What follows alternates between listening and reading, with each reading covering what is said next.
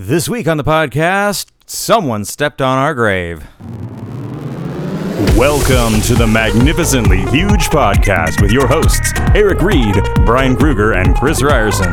Three idiots who decided to slap an adverb together with an adjective to bring you one magnificently huge discussion each week about the movies and pop culture we kinda like, maybe even secretly love, before we ultimately crap all over them.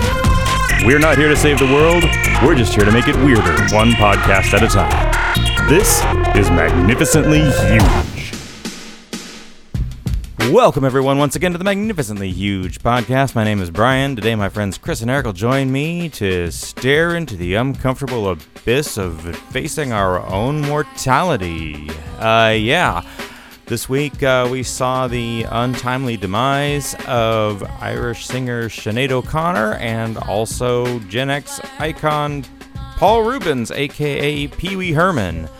And they say celebrity deaths come in threes, so we're waiting for the third shoe to drop. But this gave us a pause, gave us a moment to reflect on both of these artists and what they've meant to us. And we're going to talk about that when we get to the main part of the show. Check the show notes for the timestamps for when we talk about what. And if you do check those show notes, you're going to see that we actually, for once, talked about things that are current when we do our section on current things. So we're going to talk about Teenage Mutant Ninja Turtles and Asteroid City and things like that. So we're actually relevant this week, and hopefully you find that to be a refreshing change of pace. As always, we want you to share the podcast, help us grow, so put it on your social media feed, subscribe to the podcast, and if you want to check out our old episodes or find our social media links, go to our website, maghuge.com, maghuge.com. You'll find all the links for all the things, including a way to email us, which is magnificentlyhuge@gmail.com. All right, everybody strap in. We got another show. Welcome back, everybody, where nothing compares to you, just like several other things don't. I'm Eric. I'm Brian, and I don't compare to Eric. And I'm Chris, and I don't make monkeys. I train them. Comparatively. Numeral 2, letter U. We could do a whole Negative Land thing on that. Oh, man. One of these days there will be the Negative Land episode. Yes. Yeah, but we're going to do Sinead O'Connor first. Yeah. Thanks for the good thoughts. The good thoughts. But yeah, it's been a tough couple of weeks for Gen X icons, eh? Right? Hey. That's kind of tough. We can talk about it more, but it was funny to hear Eric talk about how much the Sinead news hit him unexpectedly. Yeah, weirdly. I'm interested to hear about that. So that's a little teaser, if you will. Well, we'll get into it. But as always, we start the show with not our topic. We start with whatever else we've been watching and doing in a segment we call the fresh shit. This shit is fresh. Oh, shit, that is fresh. This stuff is really fresh. Also, I'm just waiting for the edibles to kick in. So, beware. Well, Chris, when the edibles kick in, you should go and watch Teenage Mutant Ninja Turtles Mutant Mayhem in your local cinema. That's a cartoon, right? Really? That's a new movie.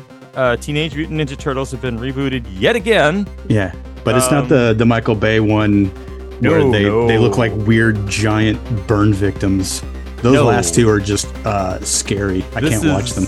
This is the Seth Rogen produced reboot where it's rendered like basically it was drawn by a kid in his notebook in high school. Like they used some of that Spider-Verse rendering thing, and it's actually easily the best Teenage Mutant Ninja Turtles movie there's ever been. Really? I still like that first one, man. I gotta tell you. This is... So the big thing they did here that makes it work is they actually cast 4 teenagers as the Turtles, and they recorded them all at the same time and let them improvise. So, it actually, they're leaning into the teenage part of Teenage Mutant Ninja Turtles in a big way. Teenage Mutant Ninja Turtles. Teenage Mutant Ninja Turtles. Yeah. Turtle House Show. And Jackie Chan plays Splinter. Of course. And Of course. the soundtrack is by Trent Reznor and Atticus Ross. Oh, okay. That's you sold me right there. You sold me right there. I'm intrigued now. Yeah, it's another one of those way better than it ever had any reason. Now, granted, I grant you. This Okay. None of us were the target audience for Teenage Mutant Ninja Turtles at any point in time. We were all a little too old for it when it really hit back in like 1990. Well, but Yeah. I don't know about you. I had read some of the comics though. So by the time the first movie hit in 1990, when Golden Harvest decided to make it, I was on board. That's always kind of the weird thing about Teenage Mutant Ninja Turtles is that it wasn't supposed to be for children. No. It was for people into more grown-up comic books. It was, a joke. But then when they released it, of course, in movies, I guess, the only people who look up to or like teenagers are children. Right. Because actual teenagers don't look at themselves as teenagers, and adults have had fucking enough of them. Well, So I guess it kind of works in a marketing sense. I guess. But I will say that TMNT, the comic books were my gateway to stuff like The Tick. So I've always appreciated the Eastman Laird tip, if you will. So, well, I'm glad to hear that the new movie is not a piece of garbage. It's not. Our villain is Superfly. I think the only way you could put out something or anything like that anymore is that it has to be like ironic and funny when they do it. No, I don't think it's ironic though. This is just, what if Teenage Mutant Ninja Turtles like was just hitting the scene today, right? Like they're very tuned into pop culture references. They make like Marvel Cinematic Universe jokes, because the Marvel Cinematic Universe is a thing that people, that turtles in New York City in 2023 have seen. Right. So it's very much a reboot. It's very much a reboot. It's actually the most 90s ass movie ever. Like all of the drops are like, can I kick it and shit like that. Like it's very sort of old school hip hop. Hey, there's nothing wrong with that. Nothing wrong with that. Yeah. Once again, very Spider-Verse. Yeah. It's really fun, and it's aimed at pretty much all ages. There's something here for like the old people and the young and the kids and everything in between. That our villain is voiced by Ice Cube and is a mutant fly called Superfly. Oh God! So they didn't go with Shredder. That's interesting. No, they kept Shredder. They kept their powder dry on Shredder. Good. Okay. Yeah. Good. That's another thing. Every time they do a Spider-Man movie, not Spider-Man. Every time they do a Superman movie, they pull out Lex Luthor. Lex Luthor was never his arch nemesis. He was just a bald guy who was rich. Wah wah. Same thing. Yeah. Pick from the Real Rogues Gallery. Yeah. Okay. Well, that's good to hear. Good to hear. Okay. And there's no ooze or anything like that. There's totally ooze. Okay. Yeah, but it's an origin story. April O'Neil is not hypersexualized in this one. She's just kind of a person, a normal person. Is there a borderline fetishization of pizza? I mean, why wouldn't there be? They certainly like pizza, but hey, Donatello, let's go get some pizza. I want to fuck it. Yeah. Not in the way like in all the other versions. It's like, what if 40-year-olds were writing the script trying to think about what teenagers might say about no, it's much more sort of comes off as authentic. I mean, yeah, dude. I mean, it's already smarter than the average though, because you figure they're named after Renaissance painters. Did you guys know that? Yeah. Did you? What? Were you aware of that? Huh? Yeah. Here's the thing about Teenage Mutant Ninja Turtles. I can't even say it. Teenage Mutant Ninja Turtles. It doesn't roll off the tongue. Is that they all have their own unique ninja weapon, like the nunchucks or the staff or whatever. And yet they feel the need to give them each color-coded masks as well. And that's always bothered me. It's like, well, what's the iconography going? Yeah. If the toy isn't holding its weapon, how do you know which weapon it's supposed to be holding? Right. Yeah, I guess. Whichever one holds the big staff in this movie is like, all I have is a stick. What do I do with a stick? Anyway. Okay. Yeah, no, recommended. It's don't it's not a like go see it in the theater kind of situation unless you're into like 3D or whatever. But like when it hits streaming, it's actually worth your time. Is it? You have to wait for IMAX? Is that what you're telling me? That's what I'm hearing. Sure. Yeah, do that. And here's a weird question, and for this day and age only, what studio is it? Because I can't think of what streamer it would hit. It's Nickelodeon, so it's going to hit Paramount. Yeah, you'll be able to see it, Eric. Do you think that this, if this is successful, it will pave the way for, say, a Biker Mice from Mars movie? Let's hope not. I'll just start randomly naming 90s cartoons that I'm aware of that I've never seen. I mean, let's hope not. I do wish that the sort of response comic book, The Adolescent Radioactive Black Belt Hamsters, had taken off more. I actually liked that. Right. Oh, well. I feel like there's opportunity for them to do that on Paramount with TMNT versus Adolescent, whatever the fuck you just said. Yeah. Well, the fact that they brought back Rocksteady and Bebop, I was astonished when I heard that, because it's voiced by Seth Rogen and John Cena. Yeah, in this movie, yes. Because I think they showed up in one of those crappy Michael Bay remakes. But I couldn't tell you for sure, because those are just blank to me. I've seen them to kill time, but it's just a giant black void for both of those. I can't think of the last time I saw a Michael Bay film. Those were so bad. There's a brilliant Onion Entertainment News video from around the time one of those was coming out, which was about how Michael Bay had insisted that the turtles have realistic on-screen turtle genitalia. Oh, God. And so they're talking to all of the effects artists who are modeling and animating, Ninja Turtle scrotums. And they went to the trouble of editing this into the clips from like the trailer and big turtle dongs. I need realistic turtle dongs, or there's not going to be a movie. That'll make this whole movie okay. Yeah, that'll make it defensible. It'll make it a Michael Bay film is what it'll make it. Well, here's my favorite memory of any Teenage Mutant Ninja Turtle movie is when the third one came out, where they go back in time to feudal Japan. And we went and saw it at the Dollar Theater. And Eric got up about 20 or 30 minutes in and just left. And we didn't see him again until the movie was over. And we found him in the lobby. He's like, oh, yeah, I went and saw that baseball movie with the kids. Sandlot? Is that the story? Yeah, he's like, I went and saw Sandlot. We're like, oh, how was that? It's actually pretty good. Yeah. That's funny, because as you started that story, I was like, I don't think I ever saw another Turtles movie. What? Yeah, it's because you left. You walked out. You went and saw Sandlot, you dick. Well, life is only so long. Why would I stay there? But that sounds, just on paper, the idea of Teenage Mutant Ninja Turtles. No, wait for it. 3. Yeah. Why? Yeah. I mean, you're not even going to say that's worth $1, is what you're telling us. No. Or 2 hours. Yeah. 90 minutes. The other thing I wanted to mention this week on the Fresh Shit, because I was actually taken by surprise by this yesterday. So, fit of boredom, watched at least the first episode of the American Gladiators, Muscles and Mayhem, the unauthorized story of American Gladiators on Netflix. Which there's a documentary about American Gladiators on Netflix now.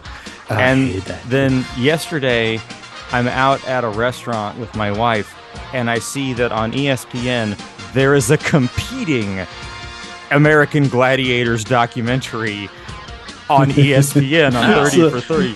So it's like the Fire Festival documentary war. Yeah. All over again.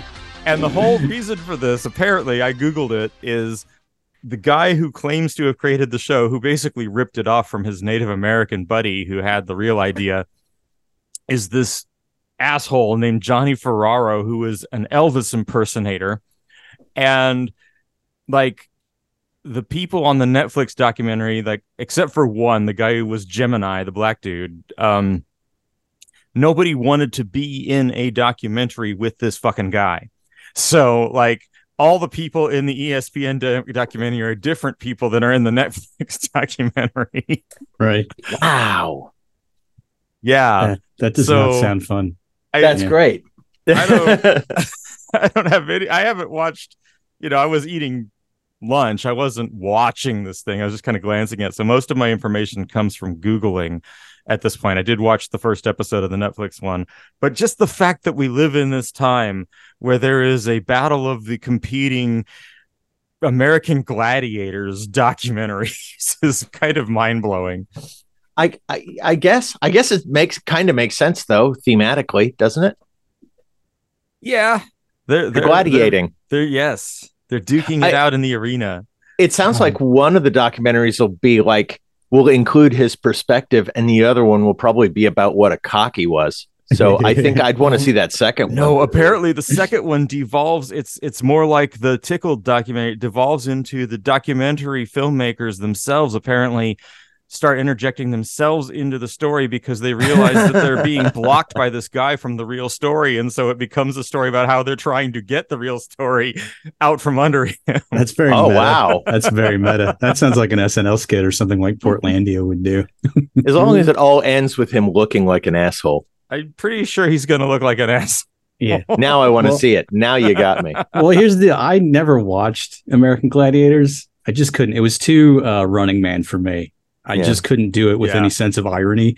But I did at the same time around 1989, 1990. There's a very short-lived competitor series called Roller Games that I watched the shit out of. That comes up in the first episode of the Netflix. Really? Yeah. So they shot this pilot for American Gladiators in like a horse arena, like literally they had a dirt floor.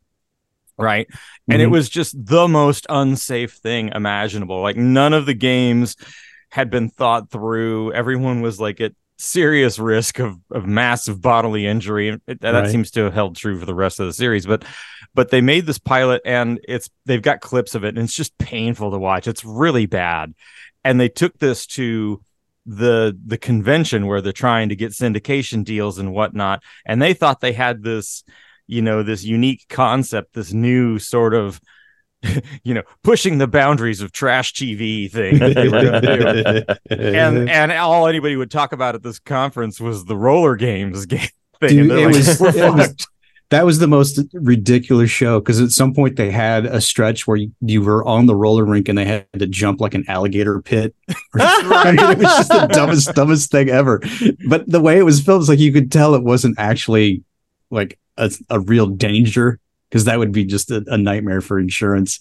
So it was just the way they edited it together, but it just made for a fun game. It was sort of like, that was more like rollerball, which I'm all about. So it was just a good time. But yeah, American Gladiators, I could never get behind. I don't know why. No, it always looked like one of those really like, at first I saw it and I was like, oh yeah, haha, that looks, yeah, okay, what, I rolled my eyes. And then it became popular and I'm like, who the fuck is this popular with? I'm glad it's popular because it helps me to spot the bad people. Whoever is into this is somebody I don't want to know. Like today with Monster Energy drinks or voting Trump, Right. Like I need to stay away from them. Yeah. This is like, what if wrestling, but shittier? Right? Yeah. Well, I mean, with air cannons and giant Nerf darts and whatever. And those like stupid poles with the giant pads on them. Yeah. Where they basically would do the Robin Hood. They'd just push them out onto like a little small like beam and just make them beat the shit out of each other until someone fell off. If you want to see the real shit, it's in Japan. I don't know what they call it, but it's fucking good. It is violent and no one ever wins. And they're gladiators. They're goddamn victims. Well, I mean, the only thing that American Gladiators had going for it was the ridiculous wrestling names they came up for. Like Blaze, Nitro, Jade, Laser. I mean, it was basically like we couldn't actually get the Mortal Kombat license, so we're just gonna. That's exactly what it is. Good call. Yeah. I remember it would be one of those things that would come on like when you're flipping through the TV guide channel and nothing is actually on and you're like, well, this is colorful and less awful to be in the background than everything else that's on this Saturday afternoon or whatever. Right. It was kind of that. I think it was also No, I was just saying, I think for like 15 years, whenever it came on, my reaction would be, what, they didn't take this off the air yet? Yeah. They really didn't take this on. Is this a rerun? No, it's just not. Yeah. These documentaries dare to ask, the probing questions like, were they using steroids? were they doing drugs and having sex off camera? Yeah.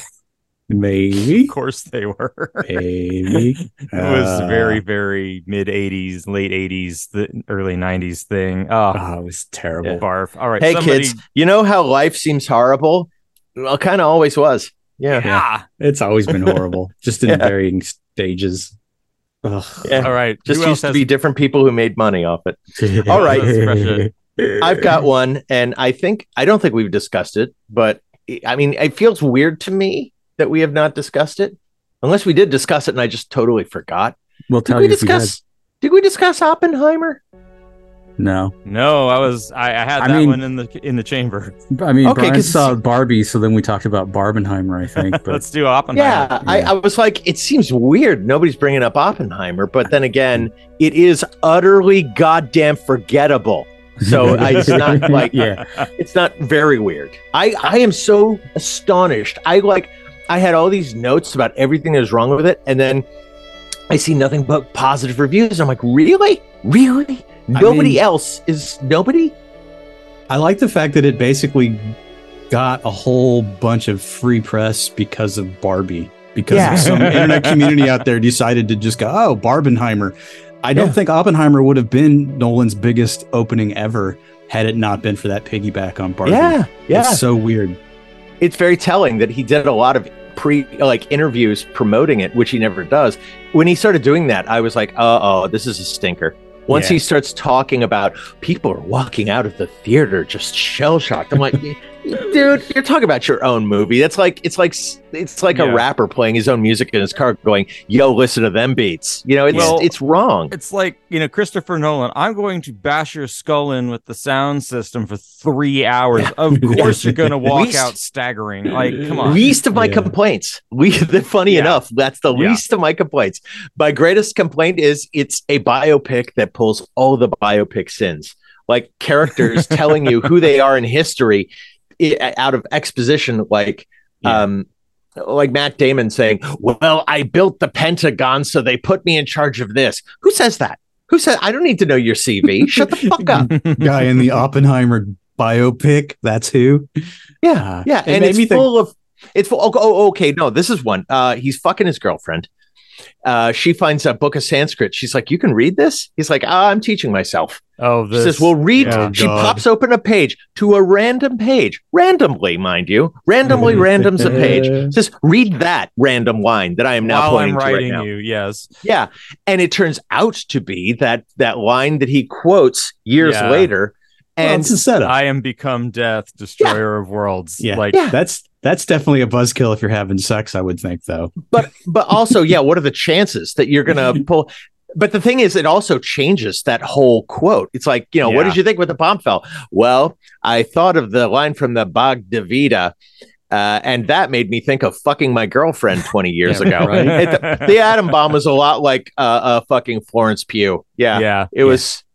Well, here's the deal. I don't have any interest in seeing Oppenheimer, and it's directly related to the fact that 30 years ago, Paul Newman and a bunch of other famous actors of the day made Fat Man and Little Boy, which is all about the creation of the atomic bomb and etc.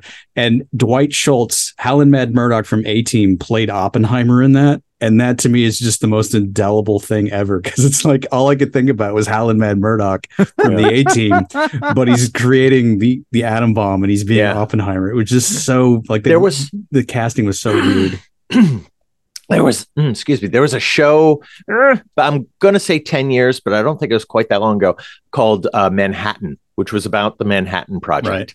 And it was a very good show. And it was, it was actually very a grunt level with the scientists who were doing the actual sciencey work. One of the characters in there ends up having a moral conflict with it and is a spy and starts spying for the Germans. And the actor who plays that spy is the actor who plays the spy in Oppenheimer. What? That's so they're basically they exist in the same universe, is what you're telling me. That or somebody got super lazy. I mean, this movie reeks of laziness. He's writing a biopic story about a scientist. It turns into a moral quandary over nuclear weapons, which I find funny. Are there a lot of pro-nuclear weapons people out there? I don't know. And then it turns into this very Christopher Nolan twist movie, which is why it's shot in black and white. So a sequence thing. Yeah. It's like, okay, no. There is no twist, and then double cross twist. Oppenheimer did not get you. There was no plan. I don't know what's going on. I'm just there's just too much stupid. Let's also just say it just feels like it was his push for Oscar bait. Oh, it's all Oscar bait. It's 100% Oscar bait. Yeah. No. So this is a 3-hour long movie. Okay. And like, fair enough, because it's doing the out of sequence thing. The pacing kind of is okay, but the point at which that twist happens, the movie is over. Okay. Yeah. You have told a complete story. We've had our climax. We've had our denouement. Cool. Let's have some credits. Oh no. Here's another 45 minutes of a different movie now, because here's the twist and all. It's like, it's Lord of the Rings so much shit going on here. Basically, Robert Downey Jr.'s character has a big stick up his ass about Oppenheimer because Albert Einstein gave him a dirty look once and he misread the moment. Okay, that's kind of interesting for a much shorter, much smaller film about two guys. This is not about two guys. This is about so much that it either it should have been a TV series or it shouldn't have been at all. And just the fact that they would then try and pull out a Christopher Nolan twisty ending on a biopic, that made me just so fucking angry. Do you think that with this and Tenet that Nolan is maybe on a weird slide? No, he's going to win the Oscar. They're gonna. It doesn't matter. Do it. It doesn't matter. He's on a slide. It's like that's the thing about all of the people all the time. I mean, this is not good, and a lot of people got fooled. It's He again agree. Good marketing. But we're gonna be stuck with this guy for a long ass time. Yeah. Every time they say, if you take a drink. Every time they say Oppenheimer, it's a much shorter movie because you're dead in the first 20 minutes. Yeah. Wait, what am I watching? Oppenheimer. There's a scene in the movie where I can never remember his name, but the general everyone has played, it seems, the Paul Newman, Brian Dennehy general guy that this time Matt Damon plays, where he meets Oppenheimer for the first time to interview him for the job. Right. And I almost stood up and said, "This is where the movie needs to start. Nothing before here is important. This is where the goddamn movie needs to start." Yeah.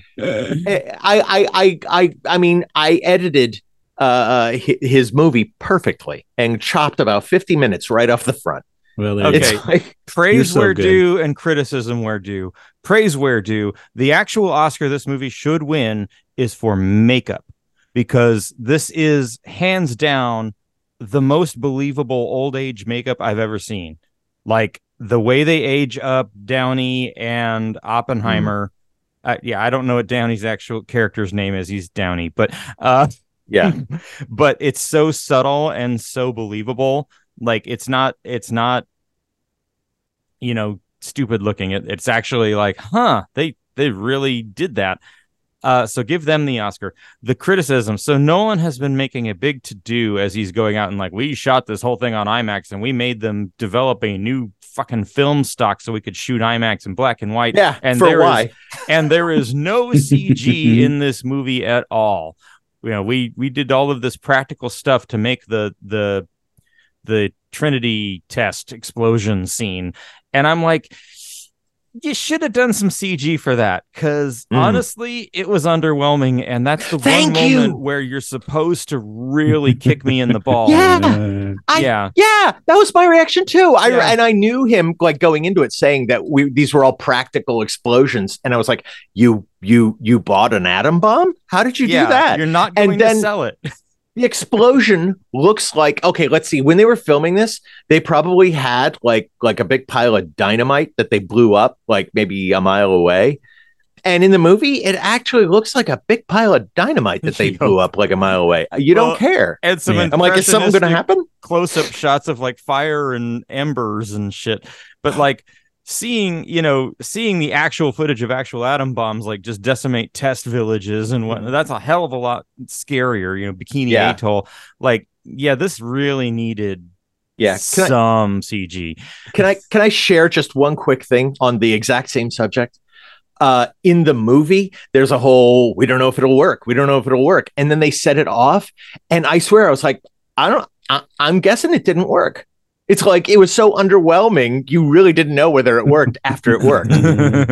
And then there was this whole subplot that Nolan has been talking about in promoting the movie that what he found was so interesting. The idea that they didn't actually know if the chain reaction would halt and would start gobbling up hydrogen in the atmosphere and set the atmosphere on fire. That was a real thing, like a real concern. Not to give anything away, but it didn't happen. Duh. So it's like there is no tension there. I can look at the sky. It's not on fire. So this didn't happen. Did the movie end with Harrison Ford jumping into a refrigerator that was lead lined? Please say yes. Eric, the other reason that thing is underwhelming, he tries to shoot it the way Spielberg shoots dramatic scenes, which is to say he shoots the reaction of all of his characters. But you can't get away with that when what all of your characters have to do is not look at it. Yeah. Right. Yeah. Pulling a fucking Trump. Oh, let's look at the eclipse. Yeah, let's do that. Anyway. I'm so revoltingly angry at this movie, and I'm angry at the people who are not saying what they need to say about this movie. You're letting Trump win, is what I'm saying. Well, speaking of disappointment, I did see Asteroid City finally. Oh, okay. And I saw that too. I was not impressed. It was really. It was too. He was trying too much. I mean, I applaud him for trying to swing for the fences, but it just. The narrative within the narrative within the narrative just fell apart for me. I just didn't care. All of the characters were just flat, cardboardy. I didn't have any connection with any of them. If he'd have done a movie about those kids and centered it mostly around that and done sort of more like a Moon Age Kingdom kind of a thing, I would have probably loved it. But he spins out all this other stuff, and then you get like that weird Twilight Zone show framing device. And then the actual playwright, and then it turns into this super meta thing, and it was just too much. He just put too much into it, but it looked great, but it was flat. Yeah, I gotta admit, I've only watched it once, and all of his movies, I end up coming back to him. By the fourth viewing, I can at least understand, like I get full thing. And I feel the same way. There was so much going on there. I'm not sure what to do with the jumble. Right. Each piece of the jumble I thought was brilliant. It looks great. It's, it is funny or ironic whenever it needs to be. Yeah. But I don't exactly know how all of the I agree. This is a movie Wes Anderson made for himself. Yeah. Isn't it? Well, I mean, aren't they all? Yeah, I feel like French Dispatch might have been his like super personal one, because it's just that was obviously just him aping all of the European masters that he probably just spends hours and hours watching. He's like the anti Tarantino. Like Tarantino watched all the trash cinema. I think Anderson probably sat around and watched like Bergman and all of that. Yeah, this is if Quentin Tarantino read. Yeah. No, I remember having like the same reaction out of Moon Age Kingdom and being like, what? And by the third or fourth time going, this is my favorite of his movies. So I'm not sure yet entirely what I love the way it looks. I love everyone's performance. It's got all of the things that he brings to movies that I like. I don't know. Yeah. It's one of those things that needs to be better mixed with your, and baked properly. Right now, it's still a lot of ingredients clumped together. But the movie knows that, right? Because the whole thing is that it's like one of our main characters has no idea why he's doing what he's doing in this play that he's that he's performing. And he's like, why does my character do this? Like, the movie is basically shoving that in our face and saying, you don't get it. We don't get it. Stuff's happening. You know? Yeah. I mean, it was just like Eric said, I literally like halfway through it went, I'm going to have to watch this at least one or two more times. And that made me feel like Anderson's probably just laughing in the background, like making people watch his movies repeatedly just to garner whatever the thematics were. I mean, it's just funny. It's a very dense film, and that's my only real complaint. I thought it worked like as a metaphor for the inner monologue and the outer face that you put on for people. Like Moon Age Kingdom, the color film in the desert, is sort of the public face of what you say and show about your emotional state, and everything in black and white about the TV play being produced in the back. That's more the subconscious of all these thoughts. Like, he has a dead wife in his subconscious. He talks to her, but he's a different character and she's a different character. And I was like, oh no, that's his fucking wife. But this is on some other like weird subconscious level.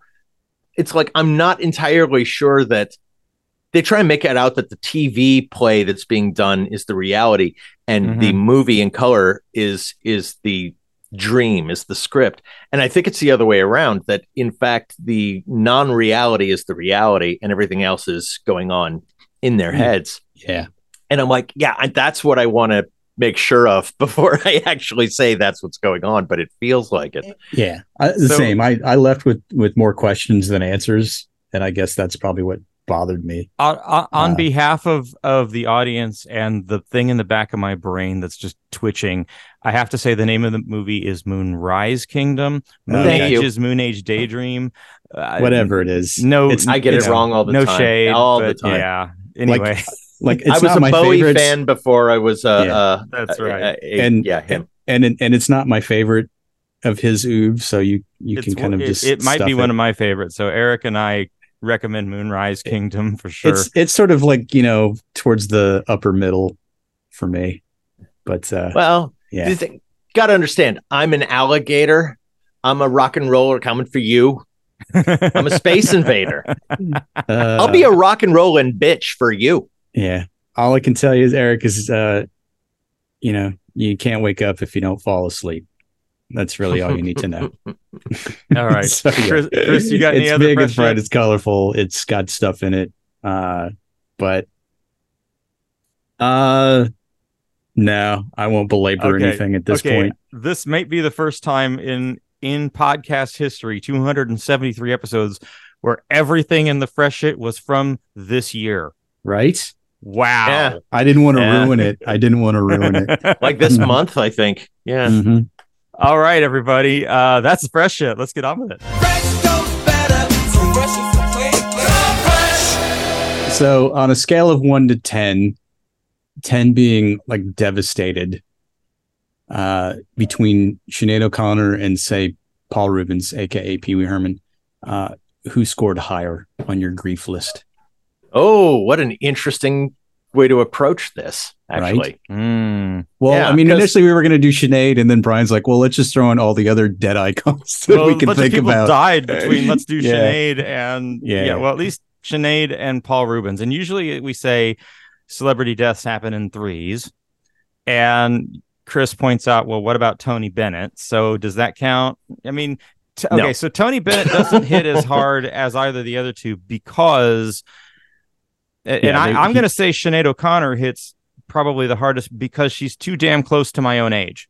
Oh, and I don't like it when hey, fuck you. I don't like it when people my age are dying. Did you have the same? But that's not sadness that they're dead. That's fear that you'll be dead soon. Yeah, that's just more of a reminder of your own mortality, which freaks you out. Like, did you freak out when Kurt Cobain shot himself? I mean, it was like, whatever, dude. No.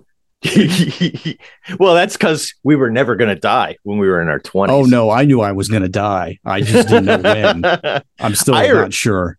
Yeah, Bear. I remember when he shot himself. I was on a hunt to get the first joke about Kurt Cobain because I had this thing in my head these sick jokes that happen. This is pre-internet. Sick jokes just sort of materialized, where someone told you a sick joke about that thing. Yeah. And I was like, this is like counting the number of licks to get to the center of a Tootsie Pop. I want to see how many days between the actual news of his death and me hearing the joke it takes. It took 3 days. Boom. And I remember, like, I was telling somebody I was on this quest, and he said, "Oh, I've got a joke about the Kurt Cobain thing." I'm like, "Fuck you. Where did you hear it?" And I had to like trace the lineage back to where this all starts. It was a simpler time. For the purposes of this podcast, it's been 7 hours and 10 days since Sinead O'Connor died. Wow, you were just waiting for that one. You were just waiting. I was gonna lead off the segment with that, but I was too slow on the draw.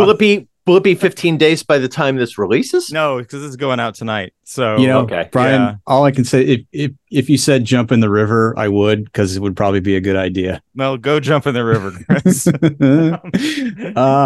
But who answered the question though? Brian, you're basing it more on just your own mortality, versus. Okay. Well, I mean, you're not that far off from Pee Wee Herman's age of death. Fuck you, frankly. So either one would work. All right. My answer.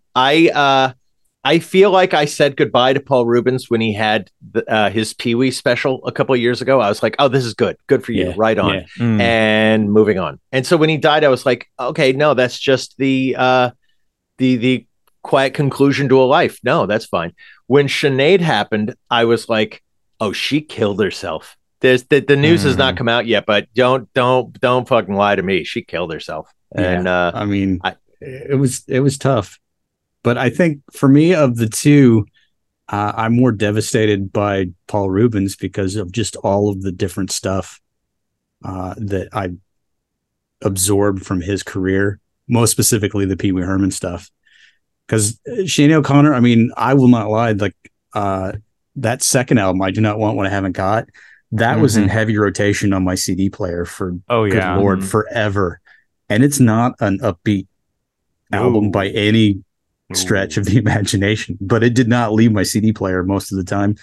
And then the first album, but when she got to the third album, Am I Not Your Girl, and it was all like cover tunes and like Broadway standards and whatever, I was done and I had moved on. And so I haven't really listened to any of her other stuff apart from those first two albums, really. And so it's more of just in the back of my head is like, oh yeah, I used to listen to that a lot. Damn. Yeah. And then that was my day. And then I moved on. So I wasn't devastated. I'm sorry to tell you. No, and again, I think it hurt harder only because I hadn't listened to her since the early mid 90s. And so when she died, it wasn't like my mortality, it was my youth. Suddenly I'm like, oh god damn, I remember being being like young enough to go, oh, Sinead O'Connor, who cares? I'm really into the punk rocks. Yeah. Well, I just remember the whirlwind when Nothing Compares to You just exploded everywhere. And then suddenly she was just like no longer just a college radio entity. She was like a huge global thing. And then she did the SNL thing and basically insulted the entire Catholic religion on a very, very notable platform. And then like all of the maelstrom that happened after that. Here's the thing. Like, so going back a little biographically on Sinead O'Connor. First of all, apparently she was like physically and emotionally abused by her mother from day one. Right. She's Irish. She's raised Catholic. She has an abusive Catholic mother. And at 15, she was actually put in an asylum for a while.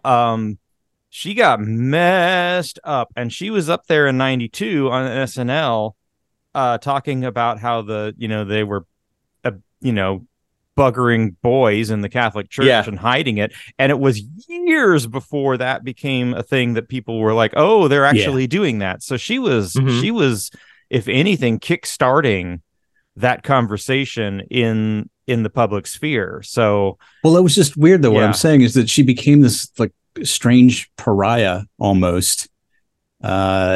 but all of the people that she performed with always came to rescue, like Chris Christopherson, etc. Would Gabriel. would always back her on stage, and just tell people to just cool your jets, man. And so I always remember that as being sort of the pinnacle of her superstardom, because after that it was sort of, she not really a has-been, but didn't really hit those same levels.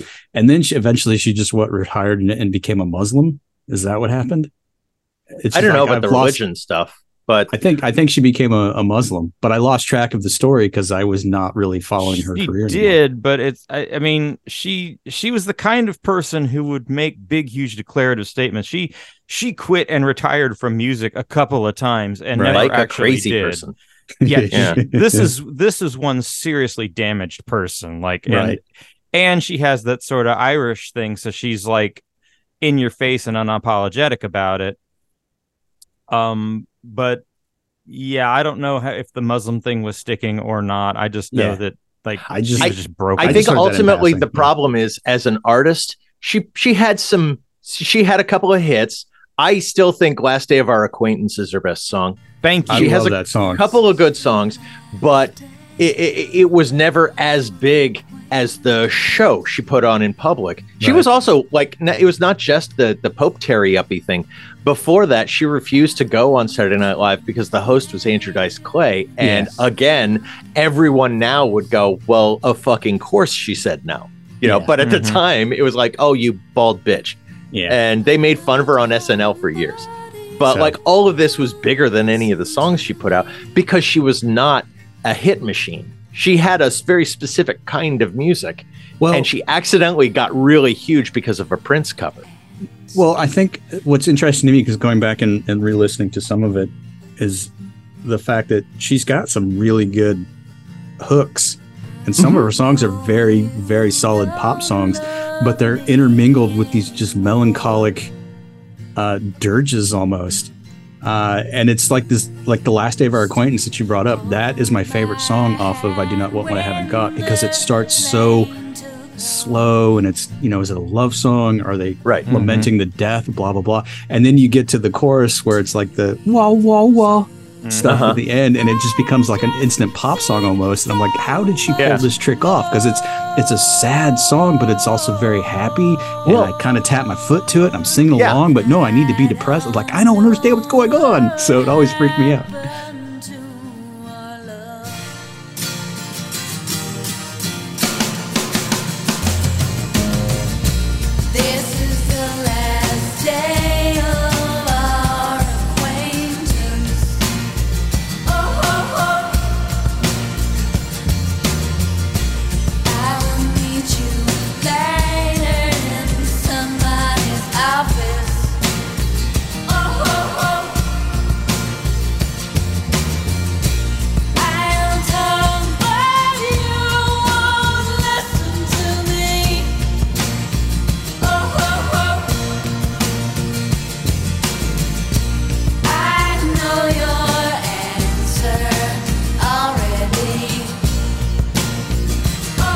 Think about it for a second, though. This is a song about finalizing a divorce, and it's very sad and it's very melancholic. And halfway through, she realizes, no, wait a minute. I get to be divorced. I'm free. It's like thematically, it makes perfect sense. You do your sadness, you get over it, and then you celebrate it because you get to do something new now. But like even like I agree. She had a lot of good songs. They were usually in very R&B beats. They had a lot of like interesting things going on, but that weren't commercial. They were good, but they weren't commercial. And that's why I think she was a bigger name than her music was. So Last Day of Our Acquaintance is also the best example of something that she did a couple times on the first album. You know, the very first track on the first album is a song called Jackie, and it is a 2-minute and 30-second crescendo. Okay, it like exactly. She brings the drama, and she uses the timbre of her voice. She can do this very sort of fragile, gentle, quiet voice, and then she just has this absolute I will eat your fucking head power that she can pull out on just a single note if she wants to. that and Drink Before the War, I think, are two songs from that first album that, we're sort of exercising that. And that was very influential on me. That really got my attention in terms of how to build tension and how to have emotion in music. Well, I always felt that Jackie, as just a lead-off track on a debut album, that is a mission statement. That's exactly what it is to me. And it's just like that whole album would not work had they not put that track first, because everything sort of flows out of that, because you get elements of it in the rest of the songs. And it also shows that back in the day, albums had to be constructed out of their songs. You didn't just have a song. You had a build. I think Mandinka is actually one of the weirdest singles for a single I've ever heard. It's got a good when you hook, hear though. it in the context of the rest of the album, it's like, yep, that makes sense. Yeah.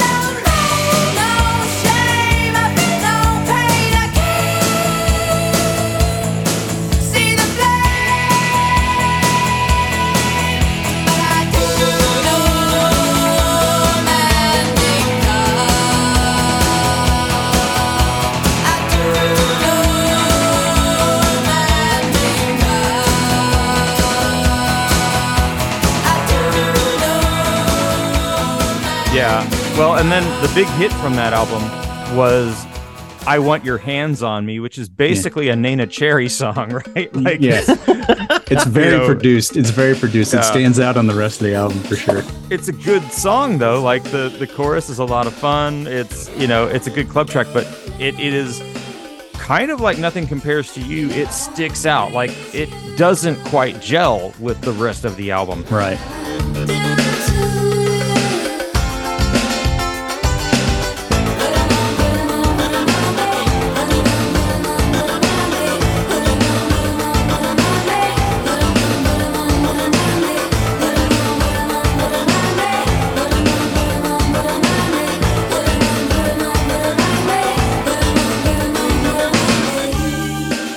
I think in the case of I Do Not Want What I Haven't Got, putting Nothing Compares to You side 2 lead off, the beginning of side 2 is a way of kind of like keeping it away from the rest of the album, because that whole first half, that first side of I Do Not Want What I Haven't Got is just incredible. Like, well, if you listen to the album sequentially, like back when we had sides, isn't that quaint? Like the end of side 1 is Black Boys on Mopeds, which just shreds Margaret Thatcher and the UK government, etc. And then you flip it over, and then Nothing Compares to You comes on, and it's just like it's jaw dropping the way that song works.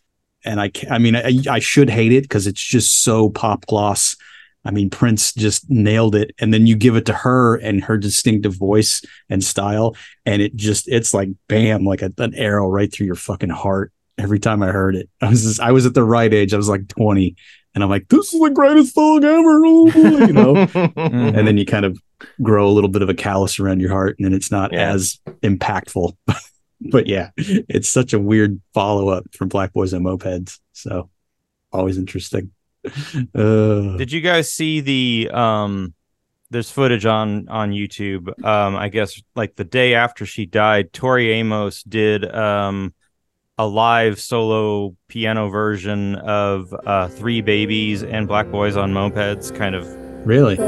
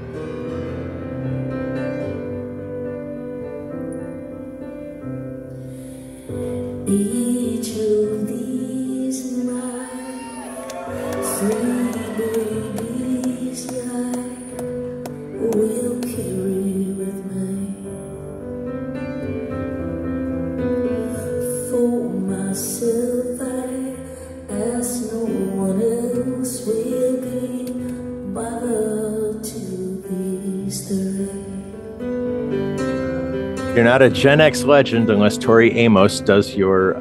Is she the Gen X Bette Midler? Yeah, it's like when she did the Smells Like Teen Spirit cover, like a day or two after Cobain died. Yeah, and then she tried to milk you for some money to save those animals. So basically, Tori Amos eulogy is a musical vulture. She's just waiting for you to die, and the instant you do, she's going to do your song. Oh, damn. Yeah. What would happen if Tori Amos died? Like, who would sing her stuff? Oh, that is a good question. Conundrum. Well, here's the funny I mean, you get all the tributes that come out, and so now you find out what an influence Sinead O'Connor was in life, but none of that ever really comes out until the person is gone, which is always weird. Yeah. But what got me segging into the Pee Wee Herman news, which came on the heels of Sinead O'Connor, was just how every single story that comes out, from celebrity to person just met him on the street, talks about what a genuine, nice person he was. And his Christmas list must have been the largest on the fucking planet, because everybody said he always remembered my birthday. He always remembered Christmas. And I always got a card from him. I was like, holy shit. And that's like 30, 40 years of going as Pee Wee Herman.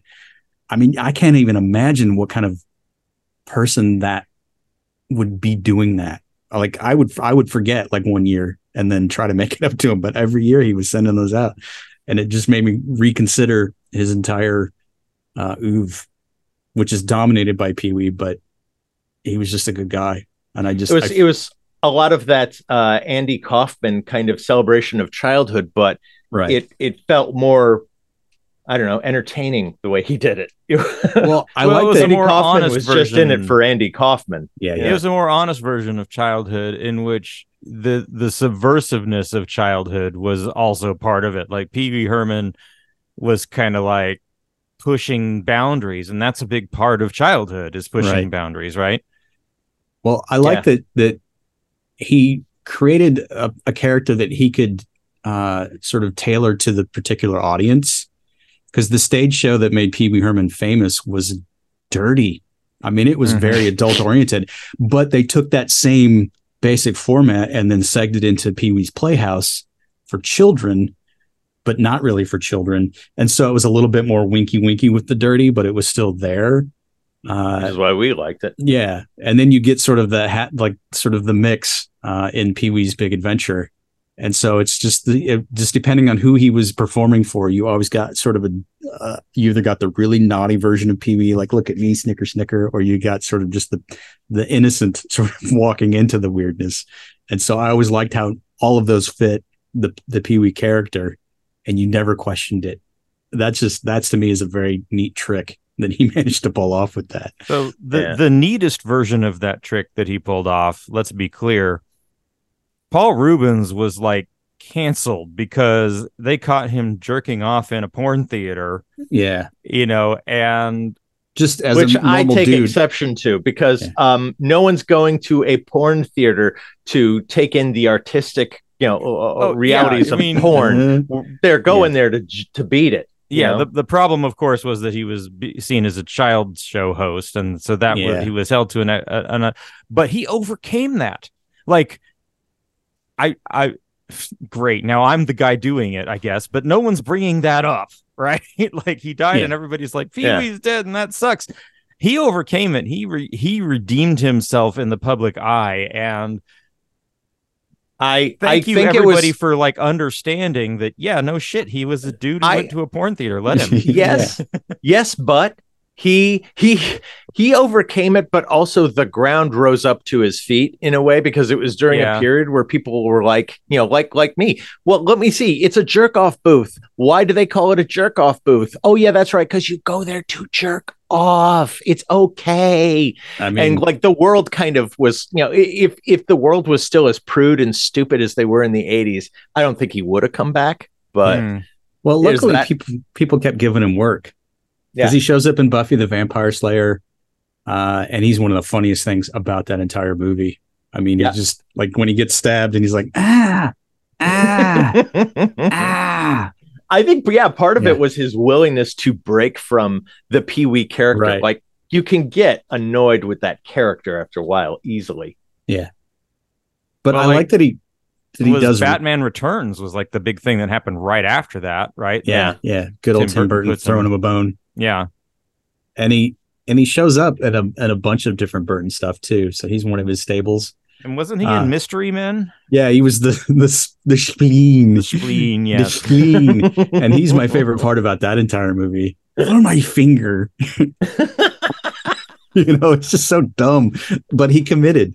God bless him. And so he really made it sing, as it were. He also got in trouble for, I guess, having child pornography, and that's not true.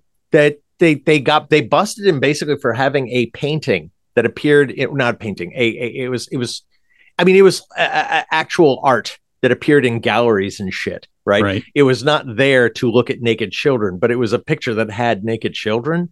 That's a tough one, but it's like, God damn it, that's not child pornography. Yeah. And it's like he kind of got snipped with some things that any rational person would have been able to dismiss. Well, at the least he's remembered fondly, right? Yeah. And it's good to know that people can be rational and can put these things into context. So maybe I don't want to belabor the point, but it did feel like it needed to at least be addressed. And what else? Yeah. Well, I mean, just you forget how influential he was. Like, think of all the people that sort of broke from the Pee-wee's Playhouse stage show and TV show. Like Phil Hartman, that was one of his first big deals coming off the Groundlings. I mean, you forget that Lawrence Fishburne, for fuck's sake, was Cowboy Curtis. I mean, it was just, and apparently Natasha Lyonne played a little girl character on an episode or two. Okay. So a heavy smoker's voice. Hi, I'm a 3-year-old child. Hello. So, I mean, you just forget. And then of course, the John Paragon as Jambi. Oh, yeah, he was the best. Every time I think of the Pee-wee's Playhouse, like the stage show, I think of the song he did at the end credits. Right. Where do I go when I wanna go? And it's like, I loved that guy. He was so awesome. He had a comedy special on HBO shortly after that you can't find anywhere. That was fucking hilarious. Yeah. And then he died of AIDS. Then he was gone. Oh, well.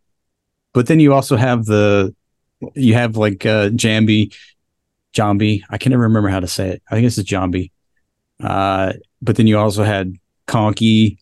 You had Cherry. It's like Globy. I mean, it also brought a sort of, and maybe this was just part of the zeitgeist, right? Like it was at that time where everyone was sort of chasing the way that Sega marketed the Sega Genesis, and everything was like super choppy and spastic and high energy, extreme. And Pee-wee's Playhouse, I think, was almost a template for how 90s television was going to look. Exactly. For like 5 years. Very much so. The other thing, of course, is that it obviously influenced Katy Perry's stage show. That's all. Well, we won't talk about that. Anyway. So yeah, it's been a weird couple of weeks for the Gen X there. What with all of this going on. So if celebrity deaths do happen in threes and Eric doesn't think that Tony Bennett counts, and I'm kind of with him because Gen X doesn't care about Tony Bennett. I'm going to, and we can't include Lizzo's career. So maybe that's out. Let's see. I'm Lizzo fat shaming people is a weird look, right? But anyway, looking back in recent history, then we've got Alan Arkin, who I will miss, but not Gen X. Mm-hmm. Julian Sands, Treat Williams, Ray Stevenson. I don't know. Okay. I feel like we need another bigger hit. I don't know. There's Michael Lerner. He's got that Barton Fink feeling. Yeah, I'll go with that one then. Okay. Just to make this end. And Michael Lerner, Gen X hero Michael Lerner. Google him. Oh yeah. Richard Belzer. There you go. Richard Belzer died? Yeah, a couple months ago. Yeah. Right after Raquel Welch, whose name I just like saying. Raquel Welch. Raquel Welch. I like the way he says it in Apocalypse Now. Or Raquel Welch. Well, never forget that I Want Your Hands on Me was also featured in Nightmare on Elm Street 4, The Dream Master. That's important. That's important.